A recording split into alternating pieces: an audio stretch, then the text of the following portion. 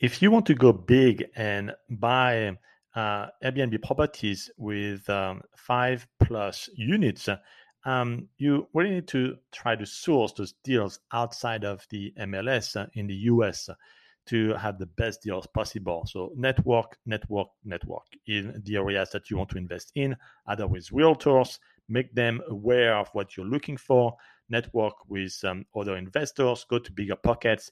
Yes, it's going to take time, but it will give you the leads that are off markets, which are typically the best leads. You can also find good or sometimes great leads for 5+ units on sites that are like Zillow, but for commercial, for 5+ units and many other types of commercial properties.